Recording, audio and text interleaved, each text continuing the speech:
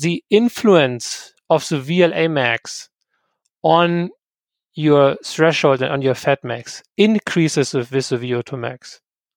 So it is not linear, it's not straightforward. You can just not say, the influence of VLA max on my threshold of fat max is X, Y, Z. That Triathlon Show 237.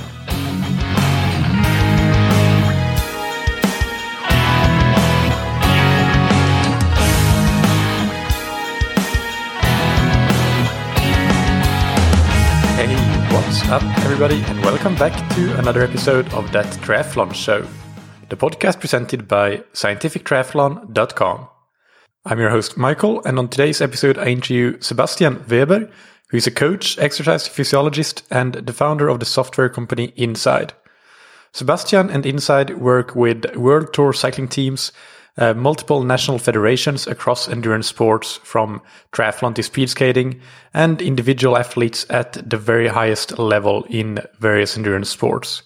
In this interview, we discuss physiology and the new and updated version of the Inside software for performance testing called the Power Performance Decoder, or PPD. We go into how it's possible to calculate VO2 max and VLA max, or maximum glycolytic capacity, using power data only. You don't need to go to a lab to do that. The algorithm can calculate them for you. And we discuss how accurate the test results are, the utility of knowing these physiological parameters and some benchmarks for them, as well as how these test results that you may get on the bike if you do the test protocol in the remote setting, so with the power only version, how that relates to running and swimming physiology, and much, much more. This is actually a two-part interview, so today you will hear part one of the interview, and in episode 238 next week you'll hear part two. Big thanks to our sponsors, Precision Hydration, that you can find on precisionhydration.com. If you are planning on doing any long endurance events during these hot summer months, then getting a gauge on what your individual sweat sodium concentration is can be a key part of really figuring out how to get through those long events in a hot climate. Precision Hydration has developed an online sweat test, which is a simple quiz that you can go and take for free on their website in just a few minutes' time. And that will give you a good ballpark estimate for how much sodium you lose in your sweat. And that will help you calculate how much sodium you should replace in your event. So go and check that out. And if you want to try any other electrolytes, use the promo code ThatTriathlonShow15 to get 15% off your order on precisionhydration.com. And thank you to Roka. Roka have recently launched 3 new products that I've talked about in various episodes before. We have 2 wetsuits, the Maverick MX, the max buoyancy wetsuit, and the Maverick X2, which is the updated version of Roka's flagship wetsuit model. Then we also have the Matador sunglasses. Roka very kindly sent all of those to me, and I actually just got them days ago as I record this, and I have definitely tried the Matador sunglasses on a lot of my runs and rides, or on all of them since I got them actually, and I absolutely love them. I have also tried the Maverick MX, the max buoyancy wetsuit in the open water, and that was really great. You can really notice the buoyancy in that.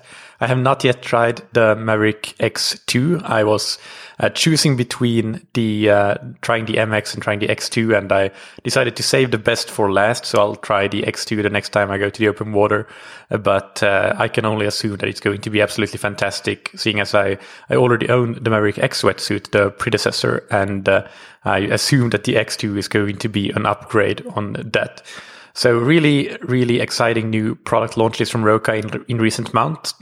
You can go and check them out on roka.com/TTS, which is where you'll get a 20% discount on your order. One more thing about this episode before we get into the interview. It was recorded in 2 different parts, so there is a bit of cutting and pasting going on in there. Basically, we wanted to re-record a part of the original recording where we just got a bit too technical and missed out on giving the all-important overview of what we're talking about. And that means that there might be some points later in the interview where some small details may be repeated and so on. For the most part, there shouldn't be any big overlaps, and nothing is missing from it either. So it's all there. It's just explained and laid out a bit better. But if you're wondering why there may be some repeated aspects or things that are slightly disconnected, then that is the reason why. And but you will probably hear that these two recordings are from that this interview is from two different recordings, because I had some audio issues actually that I didn't notice in the first part of the recording, or in the second part of the recording, as you'll hear this, the first take of our recording. And I must have forgotten to set my microphone settings correctly in the excitement for this interview. So sorry about that, but I hope it will be good, decent audio anyway. Now, without any further ado, sorry to keep you waiting, let's hear this interview with Sebastian Weber. All right, so just as a reference for the listeners here, we are recording this part, these questions here, until you will hear another sort of audio bumper at a separate time and a day to what we did with the original recording, because we felt that there were some parts missing and that we didn't really get to in a great way in the first recording. So let's just start with this question, Sebastian. What is the power performance decoder, and why is it an important tool? So, the power performance decoder, and I guess this is, I can start with how we came up with the name actually. The power performance decoder is a technology which is bridging the gap between your power duration curve, mean max power outputs, your mechanical power that you measure with your power meter when you're out there training, racing, testing, and the physiological background, so the physiology of your body, of your muscle metabolism. So what I mean with that is, most people will be familiar with like power duration curves, FDP, critical power kind of stuff. That's how they use their power meters. And then you might have heard something like of lactate threshold and VO2 max and these kind of things. And they're, kind of stand a little bit separately, right? Like you can go to a lab and get your lactate profile and your lactate threshold 1 and 2 or whatsoever, or VO2 max, and then you go out on your bike and you have your power duration curve and your critical power. But there is no direct connection within the world of coaching or with you or as for you as an athlete. But obviously, physiologically speaking, there is a very, very direct connection, right? Because the power that you see on your computer, 300 watts, 400 watts for 3 minutes, 4 minutes, whatsoever, is obviously produced metabolically, energetically speaking, by the physiology of your muscles, so by your muscles. So there is a link. And this is basically the link. This is where the name comes from, power to performance decoder, so to speak. This is what the PPD, as we call it, the power performance decoder, bridges. So it is able to morph and to link power duration data, mechanical power outputs from your bike computer to physiological aspects of your performance. And saying this, it basically runs partly or only on power data, which you obtain riding outdoors, indoors, basically obtained by yourself, and or in combination with lactate measurements, either you have from the lab or from a field testing, and or something like VO2 measurements. If you do a VO2 max REM test in a physiological human performance lab, it takes it all. So it basically takes all those data sources and composes one complete picture, one complete overview of your performance. And why is it important? Why are we interested in getting the physiological data in the first place? If we have the power data, we know how much power we can produce for a minute, 10 minutes, an hour. Why do we care about physiology? Right. No, that's an excellent question.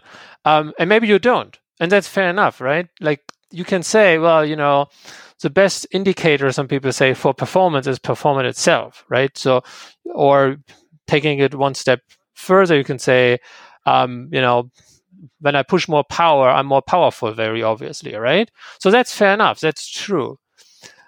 But the reason why you maybe want to go at least one level deeper here is when you want to improve at a certain point, whether, sooner or later, you will end up at a situation where you will find it very, very helpful to understand how this power is actually produced.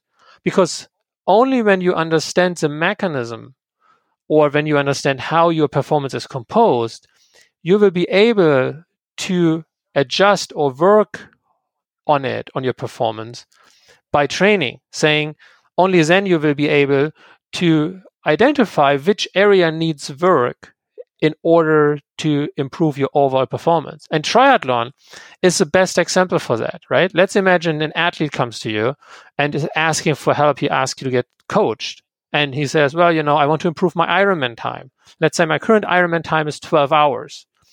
And one of the first things, that is why triathlon is just such a great example here. One of the first things the coach is going to ask is, okay, how much time do you spend in the water of these 12 hours Ironman time? How much time you spend in the water?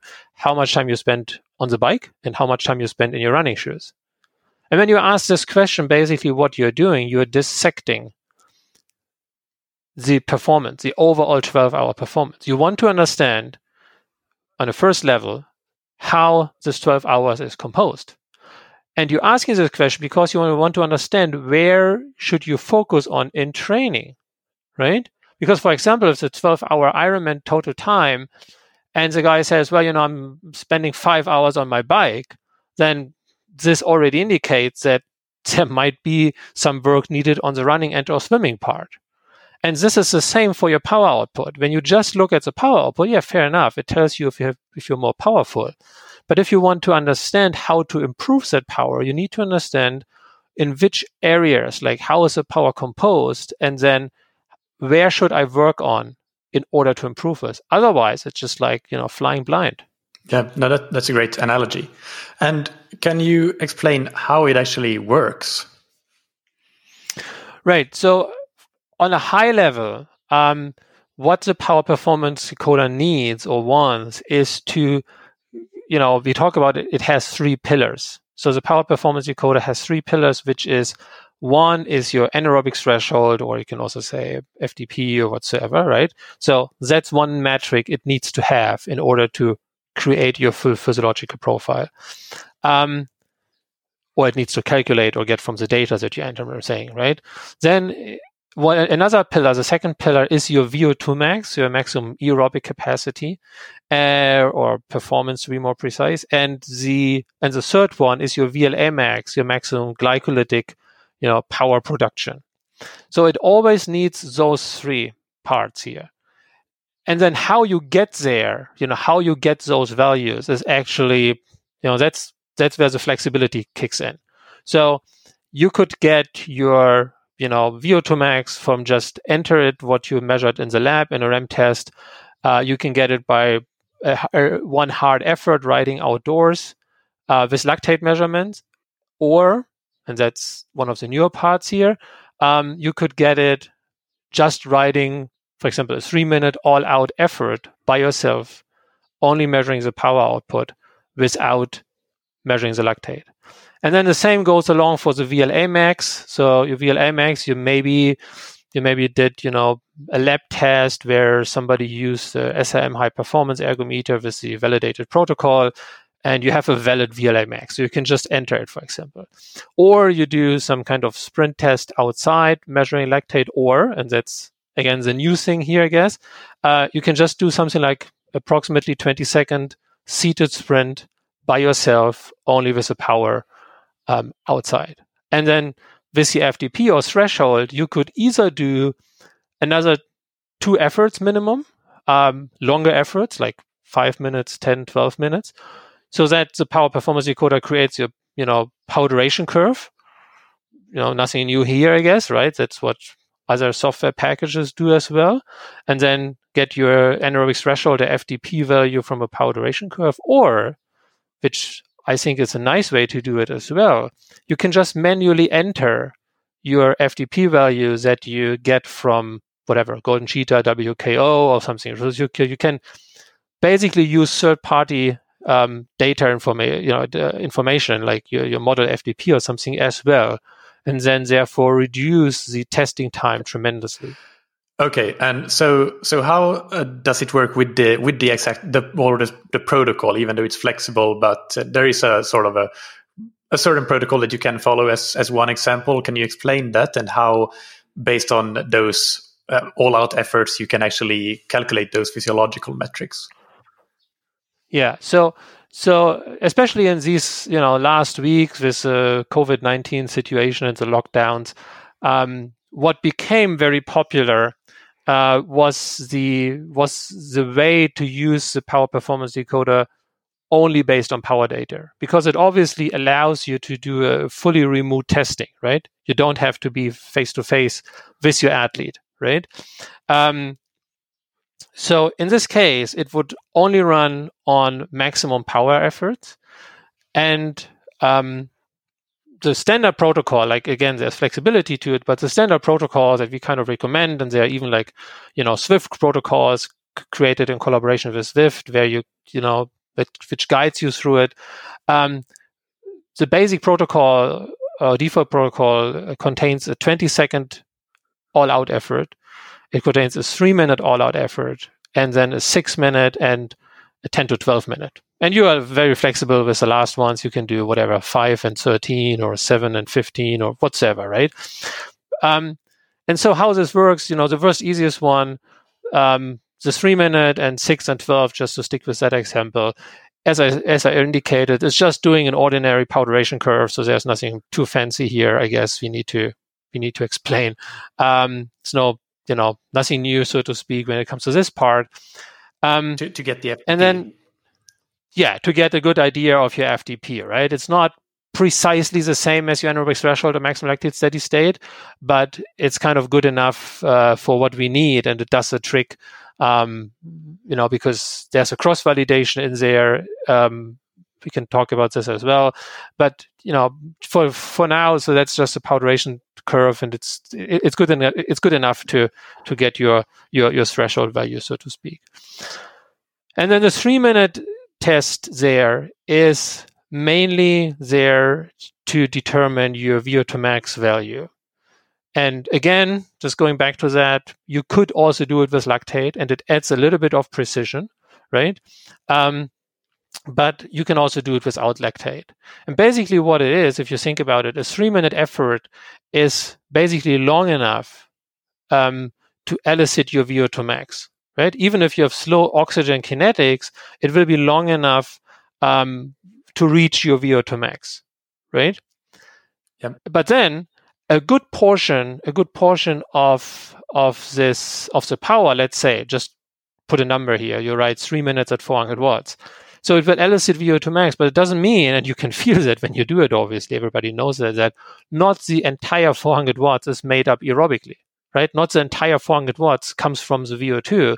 There's a good portion, you can feel that it's anaerobically, right? That is, for example, by lactate accumulation. And the key part here, and this is, what it makes it very, really accurate, and this is why, for example, professional cycling teams are using it as a full substitute for lab testing, is, so sticking with that example, the 400 watts example, because we know the VLA max and we know the overall physiology from your athlete, from all these tests and all this data, it is possible to very, very accurately calculate how much of this 400 watts is not produced aerobically. So it's not coming from your VO2 max. And this is basically the key here. So it's not a fixed percentage where you go, whatever, a 3-minute effort is 120% of your VO2 max, or 115 or something, right? Because the question of how much energy in this 3-minute effort comes from non-aerobic sources is a question on how good is your glycolytic system, for example, developed, right? Yep. So this is hopefully explaining, what the 3-minute effort is for. And this also gets you an idea how you can use additional lactate readings, because the lactate readings, the amount of lactate is produced, will indicate how much energy comes from the glycolytic system, right? So instead of calculating it, when you have lactate values, we basically measure, so to speak, how much energy comes from the glycolytic system. And if you don't want to take the lactate, you do it without, and we calculate it. And we calculate it based on the VLA max. And this brings us to your 20 seconds test, right? So the 20 seconds test is obviously mainly there to determine your VLA max, glycolytic power production, right? Yeah. And in the past, in the last weeks, this created some question marks with some people, and mostly with people who came from, I do a VLA max on a 15-second sprint test or something, right? That's what I'm accustomed to, and I'm taking lactate samples before and after, right? This is where some people are coming from in terms of lab testing. And to be honest, this protocol of a 15-second sprint test taking lactate before and after derived from, my research work in 2002, 2003, where we used, also the muscle biopsies to compare, VLA max or glycolytic power in the sprint to, to the activity, so turnover rates of glycolytic enzymes in the muscle. So this 15-second sprint test was basically validated using muscle biopsies. But it's only valid when you know how to set up your ergometer. So sorry, I'm going a little bit into the weeds here, but basically when you want to do a sprint test with lactate measurements before and afterwards to determine VLA max, the question is, how do you set up the sprint test in order to allow the athlete to reach maximum power, right? If you overgear or undergear, if you overgear, the gear is too big, the athlete doesn't have, the force, the explosiveness to accelerate. Therefore, your power output is subpar. It's not your maximum power output. And if your power output is not maximum, you cannot expect to measure a maximum glycolytic or lactate production, right? You measure some kind of lactate production, but not the maximum. And if you undergear, then the acceleration is super quick, but maybe you don't reach maximum power because the guy runs out of gears, right? So this is a huge problem. It has become a huge problem in the past years for people trying to determine VLA max, with lactate measurements, just do any kind of sprint test. And so what is different and what is new with the power performance decoder is we use a 20-second sprint test without the lactate. And it is as accurate. We used, as I said, the muscle biopsy data to validate and to compare it. And we were basically able to recalculate, even without lactate samples, the glycolytic energy turnover based on the biopsies. And why this is possible? Because it is a clean anaerobic effort. So if you look into the details of the protocol, you're not allowed to, for example, pedal easy before the effort, right? The athlete basically has to come from absolute rest. And even the software checks for that. So the software is scanning if before the actual sprint test that you tried to enter into the power performance decoder, if the athlete rested. And then if you have a completely rested sprint, so a sprint that comes from complete rest, you minimize your aerobic energy production before the sprint. And therefore, you also minimize the ability of the aerobic system to take up lactate.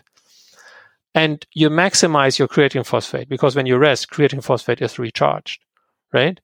So basically what you get an as clean as possible anaerobic effort.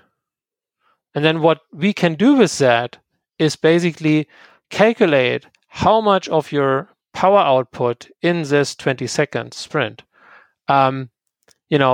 is coming from the aerobic system, how much is coming from the creatine phosphate system, and then everything that's left over, so to speak, is glycolytic part, is your VLA max. And this is also why now it's a little bit longer. Again, coming back from people who think, it has to be in 15 seconds. It is a little bit longer because when it's a little bit longer, we are already able to see how, and this is what should happen from a physiological point of view, how the VLA max, how the glycolytic energy flux is reduced a little bit after 17, 18, 19 seconds, right? So it gives you a better average, it gives you a better understanding. And sorry for the long answer, but I hope that this kind of created the picture on what are the mechanics or the reasons behind those different efforts. Yeah, absolutely. Just one follow-up. So in the original test with the ergometer, you needed to have the correct settings and everything. You mentioned that. But why is that less of an issue or a non-issue now with the PPD when you can do it out on the road or on the train or on your own bike? Right, yeah. Yeah, excellent question. Okay, so now we have to go a little bit more technical, but that's cool. Basically, because the 2002, 2003, this is where this came from, 15-second sprint test that we developed, right, was trying to estimate what's called the non-glycolytic time, so to speak, right? So saying within a 15-second test, not all the time lactate is produced, right? In the very first 1, 2, 3, 4, whatever seconds, you primarily use creatine phosphate as an energy source, right? And the original protocol was trying to estimate this based on when you reach max power. So the original protocol with the lactate 15 seconds was trying to estimate your non-glycolytic time using, when do you reach max power, when you decrease from max power. That was basically the idea. And therefore, the problem is the time, again, as we just said, the time to reach max power depends on your gearing, right? It depends on what brake force you have and so on and so forth. So this is why the original protocol was linked to a specific ergometer setting. But then, as things happen, when you try to copy things, a copy maybe misses out a few percent. And very often these ergometer settings are just ignored, right? You just do any kind of sprint. With the problem, then you just measure any kind of VLMX, but not the VLMX. So how does a power performance decoder do it differently? Because the power performance decoder is not looking at the time. The power performance decoder is only looking at the energy.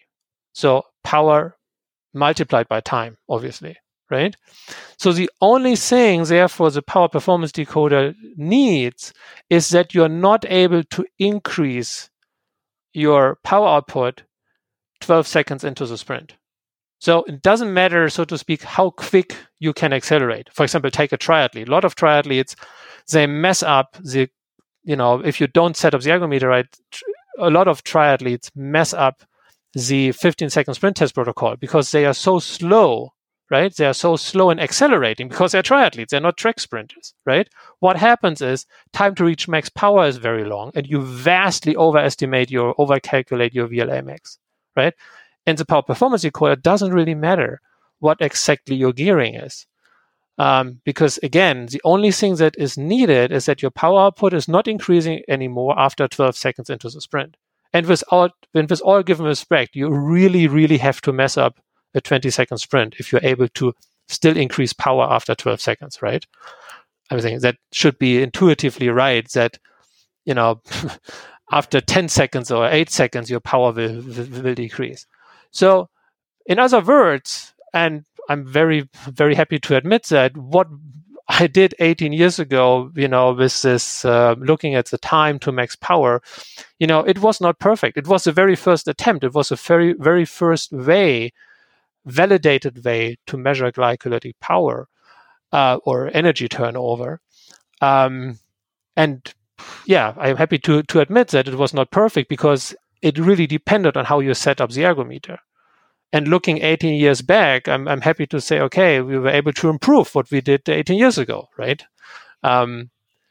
So that's the main difference, why the gearing is not that important anymore, because it's not looking for the time, it's just looking for the energy. Yeah, that makes perfect sense. So thank you for clarifying that. Can you discuss the pros and cons of using those different combinations? Like, what would be the advantage of having metabolic cart data or lactate data, or versus just using the power only testing protocol? Well, so when you use a metabolic cart, the advantage is honestly, technically speaking, not really there. It's mostly because the perceived value of doing a VO2 max test with a mask on your face is higher, and maybe you as the user, you as a coach or scientist using it, you maybe feel better about it, right? Because you feel like you have a direct measurement of VO2, or more direct, or more what you're used to, and therefore you maybe trust the numbers a little bit more, especially when people start using it.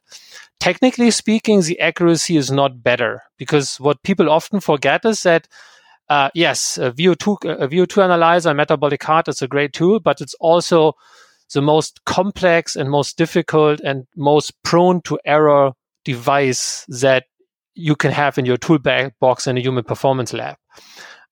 So technically speaking, the error of using a metabolic cart is not any better than using the PPD without lactate or with lactate, so power-based wise, right?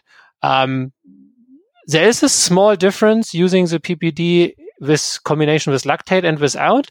The accuracy, so the standard average error, using this in combination with lactate is slightly smaller. It is slightly better than just using it with power. But the power is on the same level as the average accuracy or tolerance that you have in your metabolic cart data. So therefore, it doesn't really matter how you want to use it.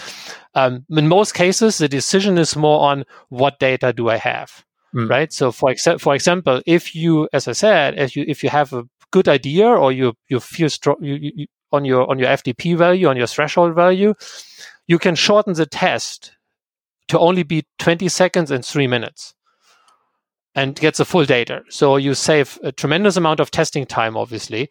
And this, for example, is one use case scenario. Or if you're looking for the last 1.5%, 2% added accuracy, then you maybe do one effort, 3-4 minutes all out with lactate.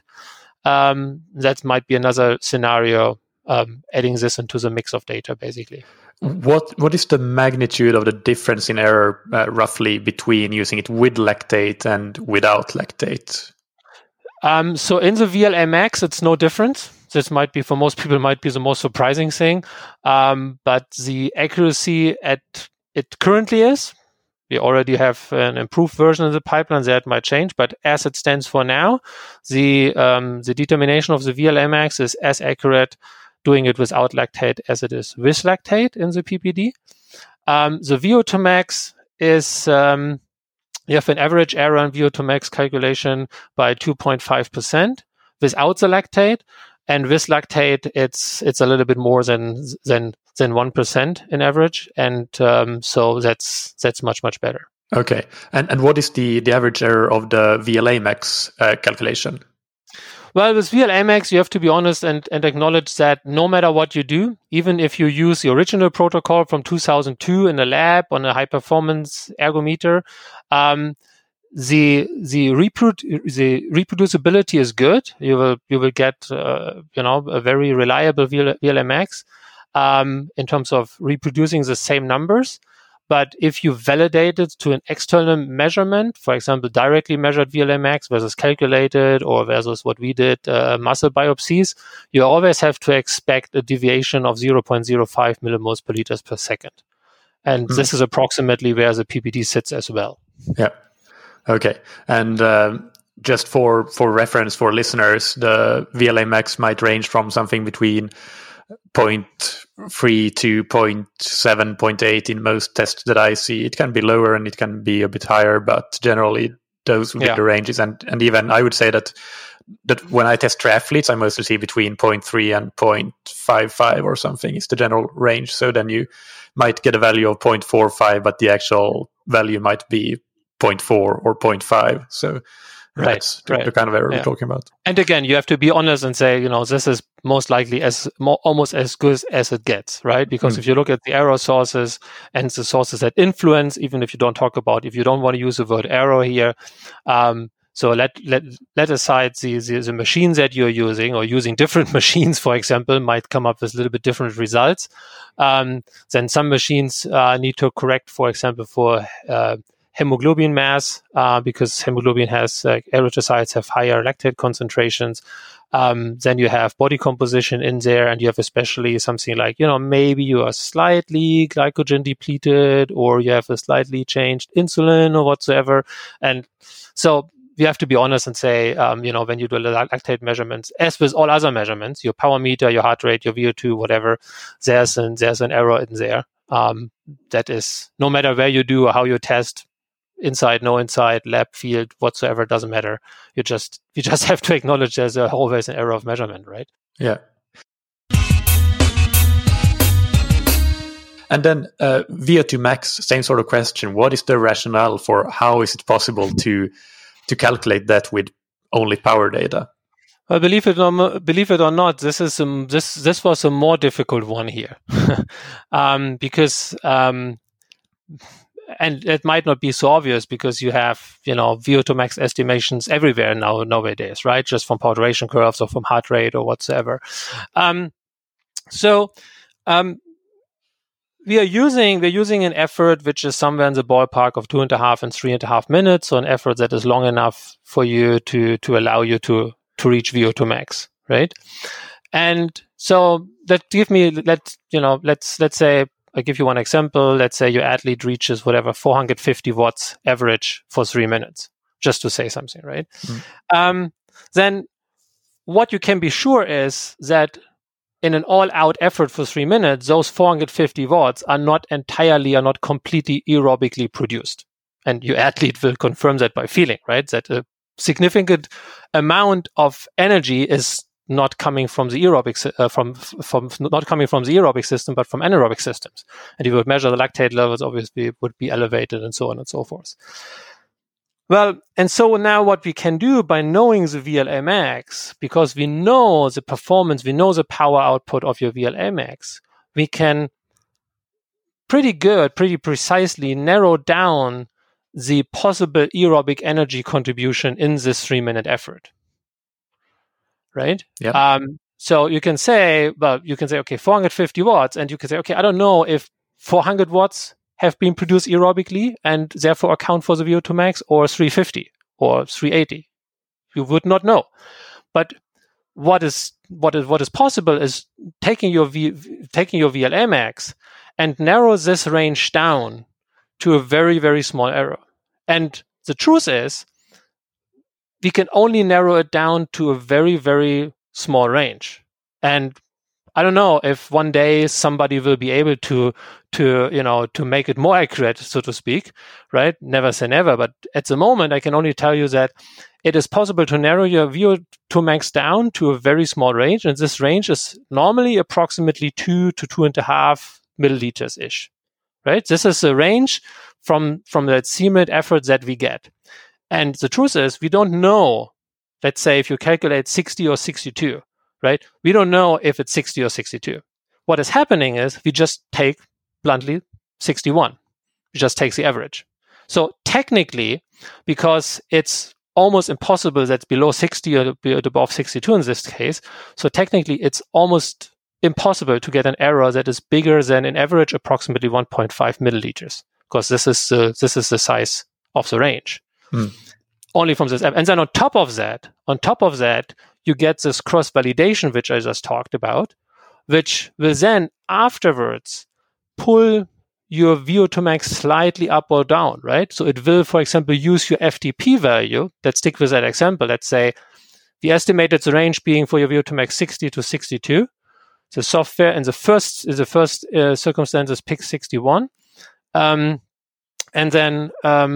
then it will use all the other metrics to fine-tune it, and the result that you get might be 61.3 or 60.7 or something, right? Because this is more sound with the other data. And a question on the protocol.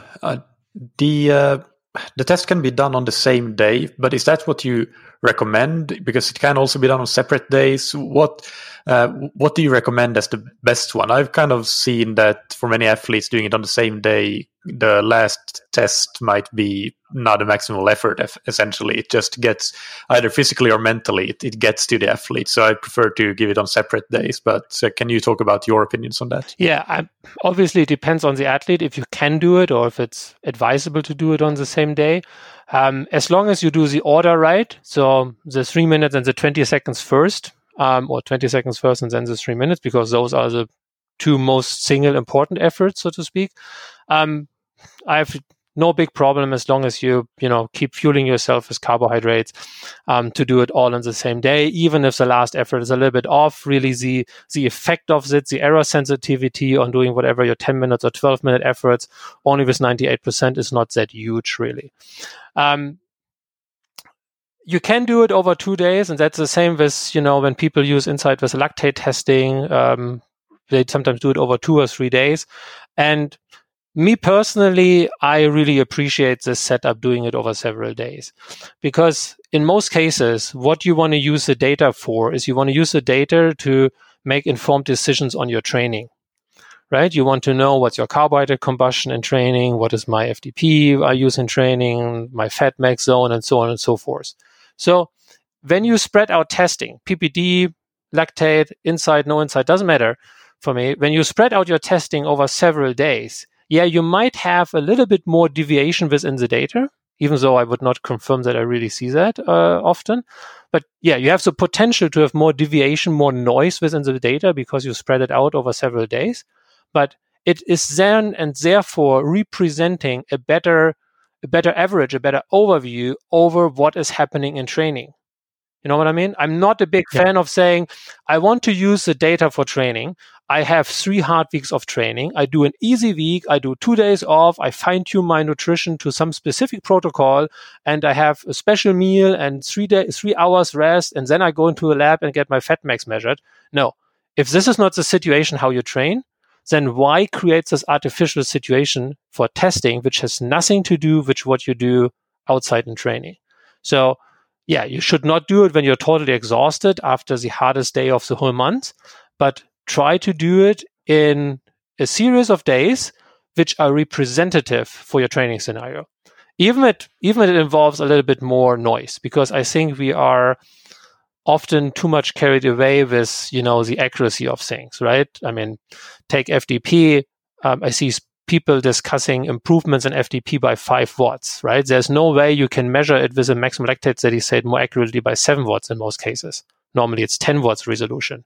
So, we should not discuss or be carried away with a few watts here plus or minus, because that's your day-to-day variation anyway. Yeah, no, that makes sense. In scientific terms, you would rather go for a bit more external validity compared to internal validity. Yeah. And then in terms of the results that we get, so some listeners have taken the test, some have not, but basically the main metabolic variables that are measured or calculated and then are part of the report that the user gets include the ones we talked about: VO2 max, VLA max, FTP, but also your fat max and your carb max, which is kind of how much power you can produce at the level where you are consuming 90 grams of carbohydrate per hour, which we know is kind of close to the maximum of what we can absorb. But the variables like fat max, for example, and also FTP, what I want to ask about them is, are they almost completely dependent on VO2 max and VLA max, or can they be changed in some way without changing VO2 max or VLA max?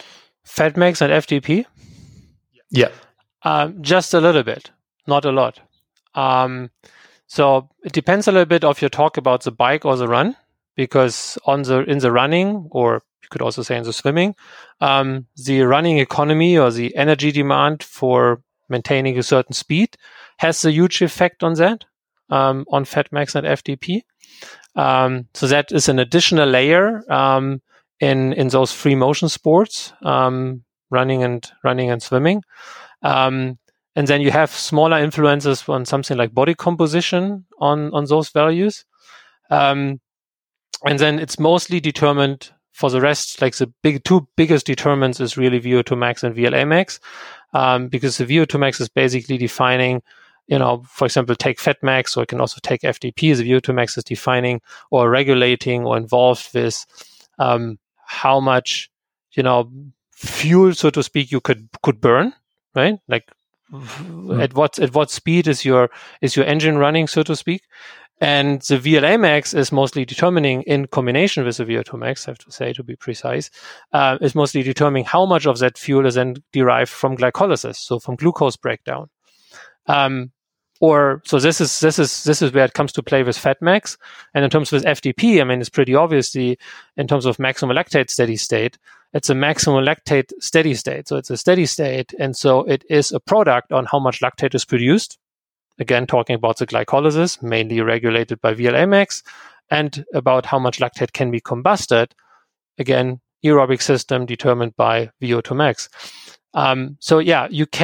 There's not so much wiggle room where you can change your FTP without touching one or the other or both parameters, right? Yeah. That's definitely the case. Yeah. Well, it was a bit of a leading question, but the reason I'm asking is that in particular, when it comes to fat max, there is a lot of talk, that you see around on the internet where people are working on their fat max, quote unquote, and but really what you're working on, if you want to improve it, should be is essentially working on VO2 max or VLA max or both of them, because they are such a large part of determining it. Yeah, maybe let me before jumping on the training piece of it, maybe let me add something which often creates confusion when because you said people get their report or look at their fat max and Insight, and there's some confusion sometimes about it, what you see. And I just want to make clear, because it's not directly stated, it's not printed in bold red letters on the report. What you get in the report is, for example, your fat max and your carbohydrate combustion under steady state conditions, and it's only related to the working compartments. So it's only related to the working tissue, right? Because all the data that you get, either in a lactate test or in the PPD, it doesn't really matter. All the data that is processed and Insight is derived from the working tissue, right? The power output that you measure on your crank, on your pedal, is really derived from the working muscle, obviously, right? You don't have a power meter on your arms or upper body when you move around on the bike. And the other thing is a steady state, right? So what you see there is obviously not accounting for, I just have a chocolate bar, I increase my insulin level, right? It's not accounting for, additional oxygen uptake or additional fat combustion in non-working tissues. And that's something important for me to note here, because again, for some people, especially lab owners who use Insight, it has been a little bit confusing. And if you then normalize your metabolic cart data, so to speak, to take out non-active muscle mass and non-active tissue, I mean, it fits very, very good. So that is important to note here, right? You get an overview, you get a general understanding how your metabolism works, but what you see, it's independent of the time and independent on any, harder efforts in between or these kind of things. It's a general understanding of how your metabolism works. And now, coming back to your training question, when you want to train fat max, right? Or training at fat max. Can you do this, or are you doing this without effectively changing VLA max or VO2 max? Well, again, mostly not, to a very, very small amount. So the question is more, are you on purpose changing your VO2 max or VLA max, or is it just happening as a side effect, so to speak? And one thing that is, I think pretty well understood is, for example, when you do high intense interval training, and you do high intense interval training, and you do it successfully in terms of increasing your VO2 max, it has been shown scientifically that this raises your fat max ability, right? So that's, again, the same mechanism here. So you can train your fat max by improving your VO2 max, and then it doesn't matter how you do this exactly. By training at fat max, below or above, as long as you raise VO2 max, your fat max will go up. Yeah. Another thing that I want to get into is, could you give some benchmarks on the amateur side of things for when it comes to VO2 max, VLA max, and FTP? What have you seen in the testing data of the users of Insight? Sorry, can you repeat this? Benchmark data for VO2 max, VLA max, and and FTP for amateurs that have been using Inside? What would be sort of good values to aim for if you want to be kind of like a Kona qualifier or something? Is this data that you have been looking into or have a good idea about? Oh yeah, I mean, we have in Inside, we do have these groups. You can declare your athletes as recreational or amateur or professional athletes. It doesn't change anything about the algorithm. You can go back and forth, change your athlete as many times as you want. Just changing its visualizations or how we rank the performances. So yeah, definitely, we have a database for that from decades actually.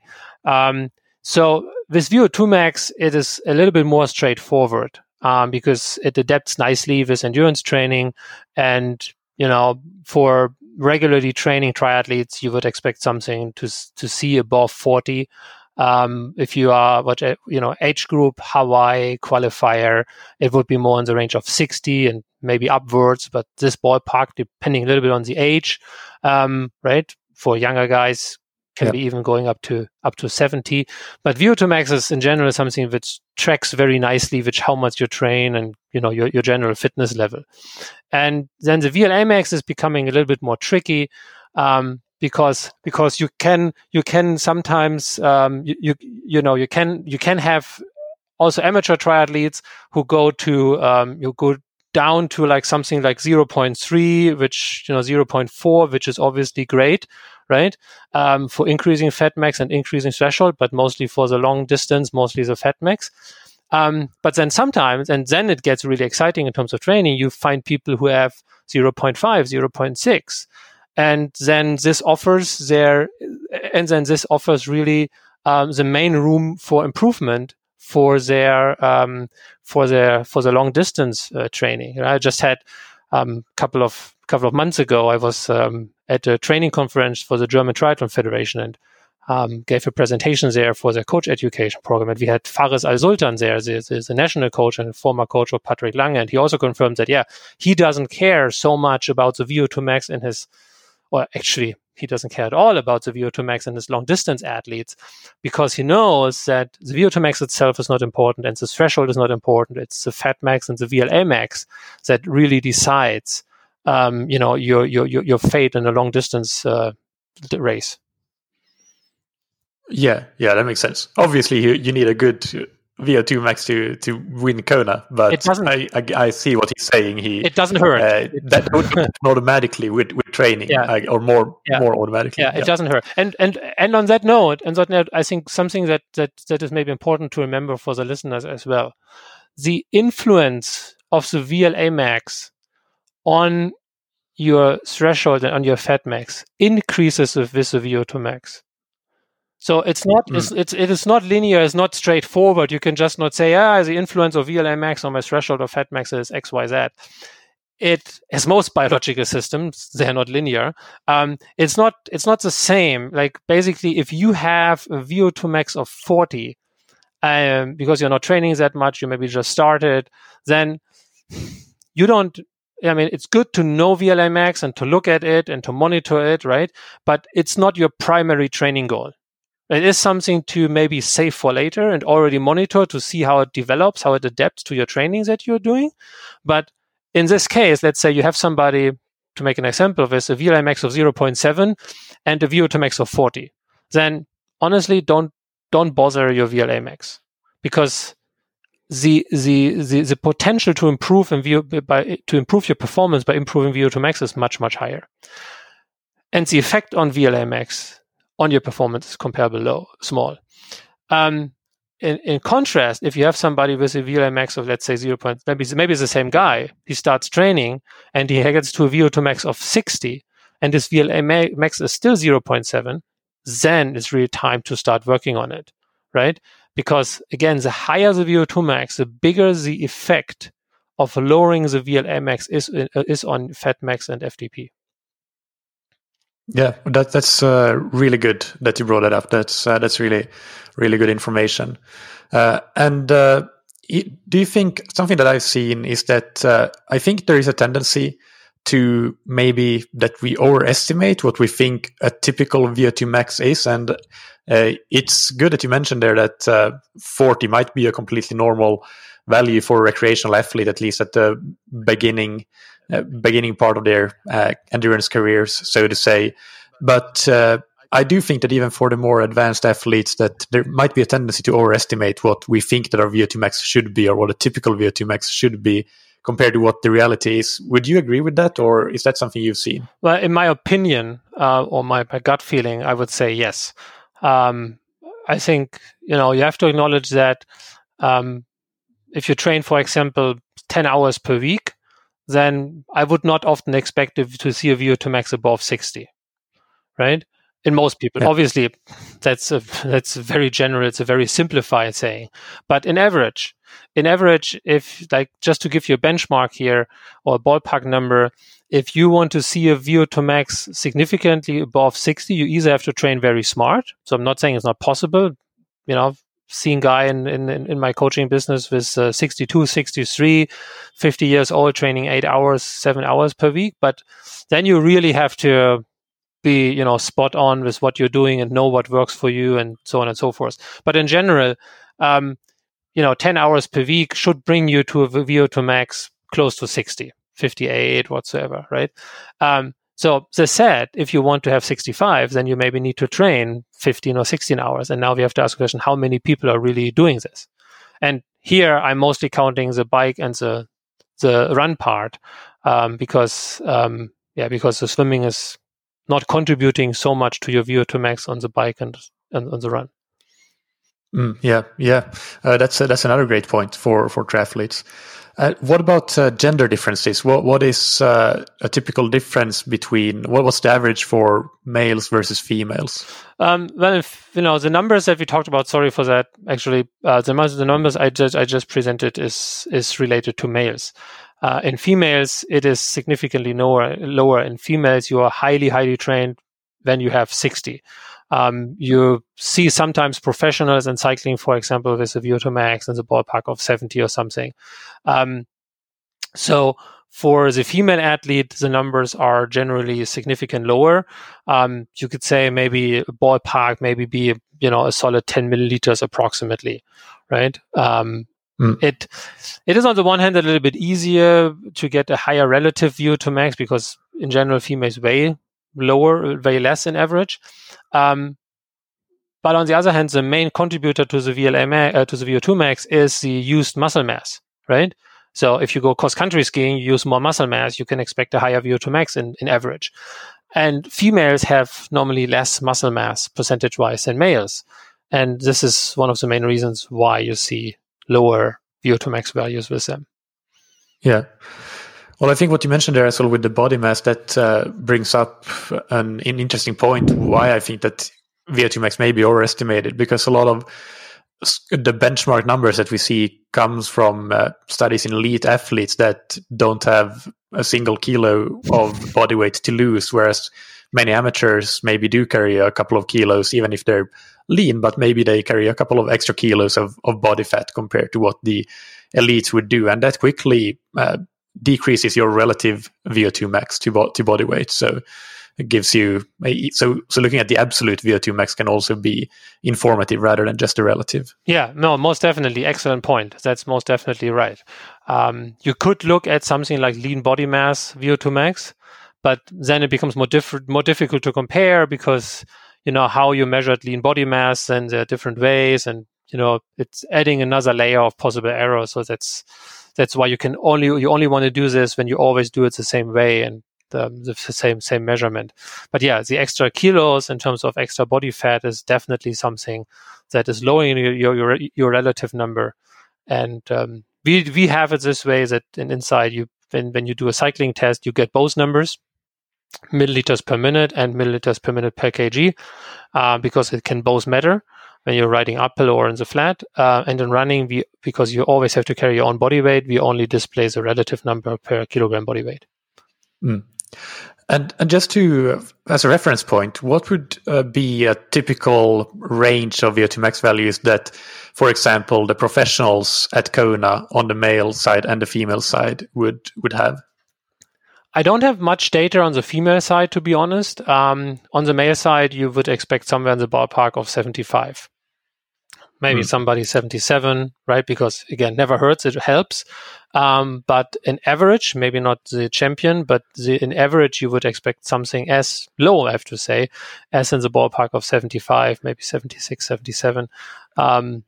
So rarely something significant above 80, what, for example, you would see in cyclists more or less all the time, values above 80, right? And again, I don't have good data on the females. I expect, I can only guess here, basically, that it would be in the range of the mid-60s somewhere. Yeah. And would that be similar on the bike and the run, 75, for example, as a benchmark, or one higher than the other? Well, I mean, in average, you see a little bit higher values of VO2 max in the run, because you're using a little bit more muscle mass in general. So yeah, you could see a slightly higher VO2 max there. However, in triathletes who are very balanced trained, you sometimes see the same values in both disciplines, basically. Yeah.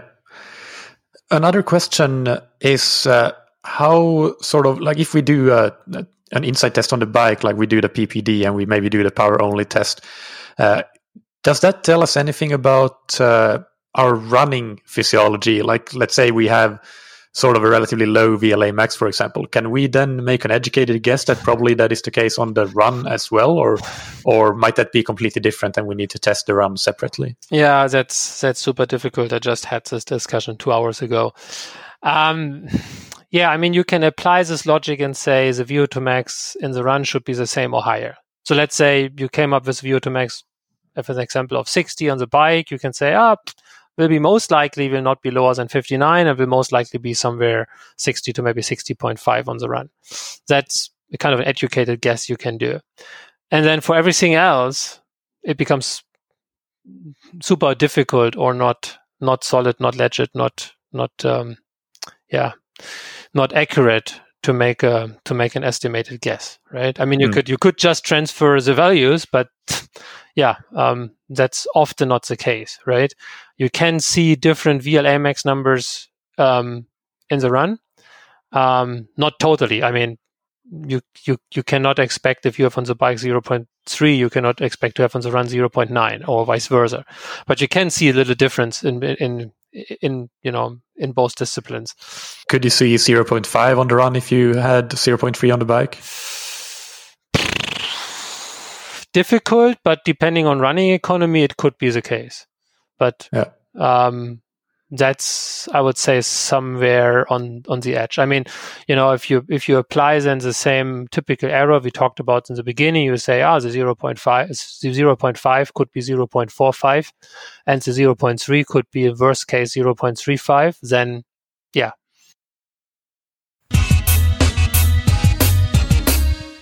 All right, I hope that you enjoyed that episode. You can find the show notes as usual on scientifictriathlon.com, and I will link in the show notes and in the episode description to the related episodes, the previous interviews we have done with Sebastian. Definitely, if you have not listened to episode 169, that is sort of the prerequisite knowledge for really getting the most out of this episode, I would say. So if you didn't quite get what we were talking about at points, then it might be worth you going back to episode 169, listening to that, and then coming back to this episode again. Even if you did listen to episode 169, then that's definitely a great episode, one of the most downloaded of all time of this podcast. And so I would highly recommend that you go and revisit that, and then maybe you can come back to this one and listen to it once again. In the next part of this interview, which will be out next Monday, we go more into the training and physiology aspects of things. So this episode was more about the background of the test protocol and the algorithms, how they work and how they can be accurate and so on. And the next episode will be more a general, with or without testing, like what are some fundamental aspects of training and physiology, and how do they relate to the testing, of course, because you can get the most out of your training if you know what your physiology is actually like and what you should be training. But for all intents and purposes, the next week's episode will be a bit more about that general training aspect rather than specific to the inside testing and software. If you haven't already, it would be great if you could go and leave a rating and review for this podcast. I haven't asked in a while, and I noticed that the ratings and reviews really dried up, and it's been a very dry patch in that regard. So it all helps. Every single rating and review helps out. So please, if you haven't done that and you're enjoying the podcast, take a moment to do so. That would mean the world to me. Big thanks to our sponsors, Precision Hydration, that you can find on precisionhydration.com. Go and take their free online sweat test and get a personalized hydration strategy for your next event or race, or even just for day-to-day training, especially if you're doing a lot of training, long training hours outdoors in the heat or indoors, which will mean that you will sweat a lot. That's definitely worth it to get a gauge on your sweat sodium concentration. And big thanks to Roka that you can find on roka.com. You can get 20% off your order with the promo code that you can find on roka.com/TTS. Thank you, as always, for listening. Keep training smart and keep loving triathlon.